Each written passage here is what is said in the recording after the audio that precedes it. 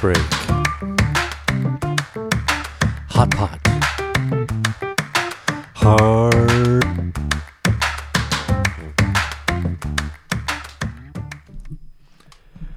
Hello again. So this is a little bit of a prelude to my whole story. It's something I hadn't included in my original writing, but I thought I'd do a little background explanation before we got into things. So I graduated from Susquehanna University in 1989. That's a university based in Selinsgrove, Pennsylvania, which is probably about 30 minutes away from where I grew up. So imagine that. I graduated before the 2000s, 1989. Seems so long ago. So after leaving college, I stuck myself in my girlfriend's life. She lived in Northport, Long Island, New York. I'm not really sure she was ready for that, but somehow it happened. Eva's a very wonderful person. Eva and I had a good relationship, but I didn't know how to have a relationship that early in life. I'm very clingy. I hang on tight, way too tight. And I think I freaked her out at that young age. But it was cool, though. Eva's dad was from Greece. He's the first generation. And her mom was from Puerto Rico. And the combination made for a very beautiful daughter. Her dad had routines. They were great, in my opinion. Occasionally at 5:30, the women would serve us guys beer and olives on the porch overlooking the Sound. It was pretty sweet. Not that I felt that good being waited on like that, but it was an experience. I obviously still remember it today. It was very different from anything I'd experienced before. Eva and I broke up, and I left Long Island. I went to Hilton Head Island in South Carolina. I went to my aunt and uncle's house. They'd been living on Hilton Head Island for a very long time. They were really locals. So I worked on a boat with my uncle. He's a professional boat captain and a charter fisher. He's very well known in the area for his talents on the water. He took care of boats belonging to multi-millionaires. So that's what I was helping him with, moving batteries and cleaning and such. I was still trying to get my first real job after school.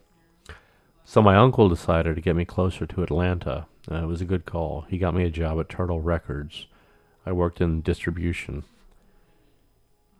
I would take pick orders and fill boxes with albums, CDs, and tapes. Then I'd load them on the delivery trucks in the big warehouse. And occasionally I drove the delivery truck. But then I had a job interview, a real job interview from a listing I saw in a newspaper. Do you remember newspapers and job listings? Yeah. I'd been applying like crazy. There was a marketing job, field marketing, and I jumped on it. I had an interview with my future wife, Trish. Can you believe it? She was flying back from her old home in England before she took up residence in California. Trish was born in northern England near Newcastle. She stopped in Atlanta to do some interviews for a new job the marketing firm she was with had available. These new positions were for a field marketing campaign at a military base near us. It turned out they were trying to hire for a menthol cigarette field marketing program, handing out menthol cigarettes to bar attendees. They were looking for people of color, so I didn't qualify. You can't really say that out loud, but that's what they were up to.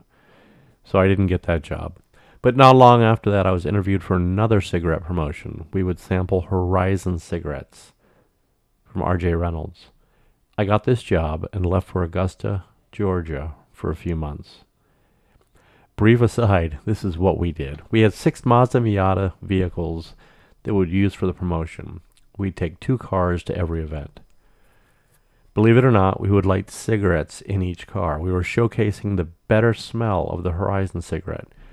So one car would have a bunch of Marlboros burned in an ashtray. Then the other car would have a bunch of Horizons from 6 or 7 burning cigarettes. Our potential customers would line up to get their free pack of cigarettes and to see the Mazda. The cars were pretty much brand new in the area. So there was some excitement there. 1 or 2 people would get in the first car, the Marlboro car. I would press a remote control button and a tape would play, "You are now sitting in the car that has been smoked with the competitor cigarettes. Note the smell." Then they would get in the second Miata, where they would hear another message about the lack of scent from the Horizon cigarette. You could never do this today. Can you imagine putting someone in an enclosed space filled with smoke? Never. The company I joined was called Supermarketing, based in Irvine, California. They were growing rapidly, mainly on the need for tobacco companies to promote. In 2009, tobacco lost television advertising, they'd lost radio, they'd lost billboards, they lost everything. So sampling cigarettes in bars and nightclubs was really all that was left. Companies like Supermarketing jumped on the opportunity. There was a lot of money involved. What's the point of the story? Well, I ended up in California. After 3 months of managing models, handing out cigarettes, the company flew me to their headquarters to work up the final report. They put me up at a La Quinta hotel, and I went to work. Little bragging, I did such a good job that they kept giving me more work in the office. After 3, they realized that they had not officially hired me for the office job, so they did. My friend Ann and I got an apartment in Corona del Mar. It was a studio above a garage. Many residents of CDM rented out part of their house, to make ends meet. I would end up staying in Newport Beach. Corona del Mar is part of Newport Beach for the next 25 years. I'd get married to Trish. We bought our first house on Burrow Lane in Newport Beach. And then we had 2 boys right away. Elliot's only 14 months younger than Dan. And work was going great. At this point, I was a vice president. I knew how to make things happen with the internet and computers. This was really early on, the computers. 286s, 386s, 486s. I don't know if you remember those, but it was back in the dial-up era. So I was responsible for getting our building up on its first T1 internet connection. I built our first website. I had it running on a 486 Windows PC that sat on the floor. We were not sophisticated yet. We didn't have server racks and such. So then I learned how to publish live databases to the web. That was amazing. We would always collect marketing data when we ran a field marketing project. It was one element that made us stand out from the crowd. At that time, we were pitching Intel to support their Pentium processor launch. They had our proposal. I kept working on the database, and then I got it to work online. Our clients could visit a secure website and do queries on the data we collected. We sent the link to the decision makers at Intel, who immediately got the job. Then we used this technology to land iOmega, which at the time was the portable storage king, based in Salt Lake City. We were on a roll. And then somewhere in all this, the owner of Supermarketing started getting pretty weird. He was making a lot of money. So my theory is that as he got wealthier and wealthier, he thought it was also a measure of his business and marketing acumen. It wasn't. In a meeting at one of our largest clients, General Mills, he told a group of senior marketing executives that happened to be all women that they were a pack of menstruating bitches when they wouldn't listen to his great ideas for their brands. Can you believe that? They fired our company almost immediately. Because of his behavior, we also lost another big client. It was time to take action to save the company. My wife Trish, who was president, our CFO, one of our sales vice presidents, and one of our operations VPs took over the company. They walked the old owner out. Why wasn't I involved?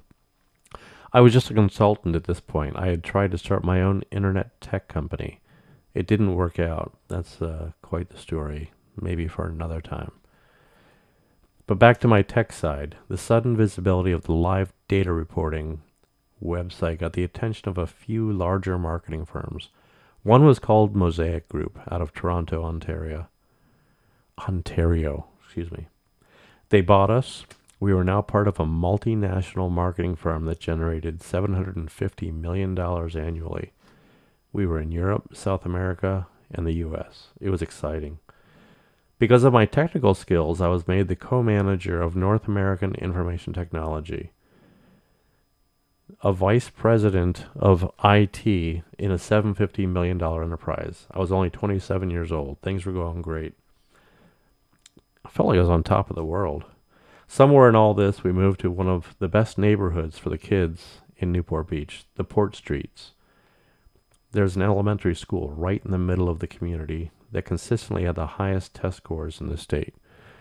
The parents in the area supported this school like you wouldn't believe.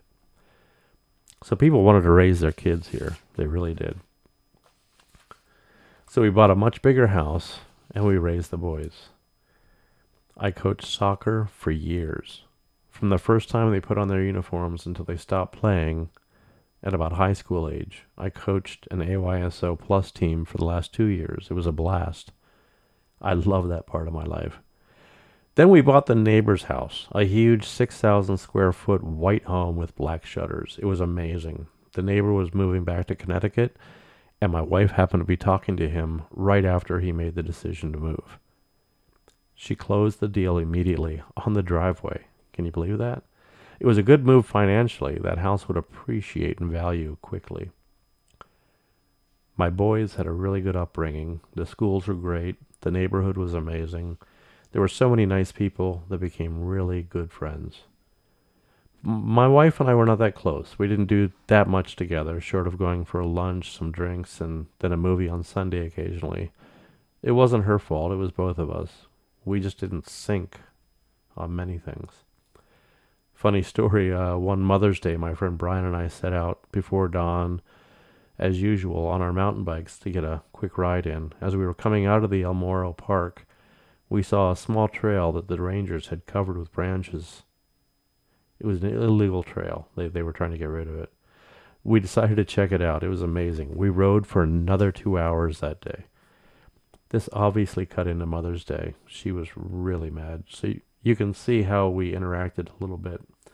I've never been certain what she wanted in this relationship. I know she wanted children, and we had those. But after that contribution to the effort, I felt a little bit like a third wheel. But I had my routines, and I worked out every day. My favorite routine, on Sunday, I would wake up around 5:30 or so, as usual. I'd take care of the dogs. Then I'd start cleaning.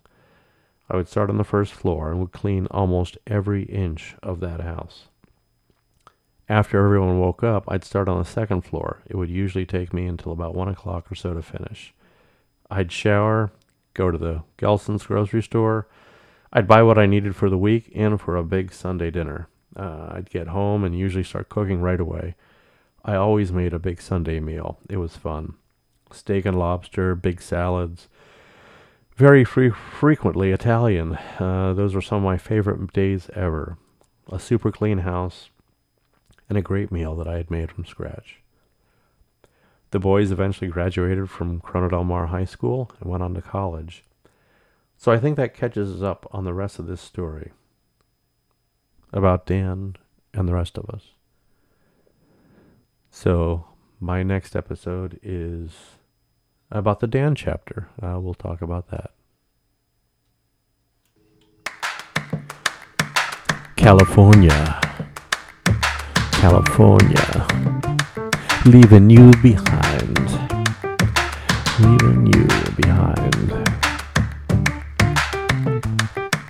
heartbreak.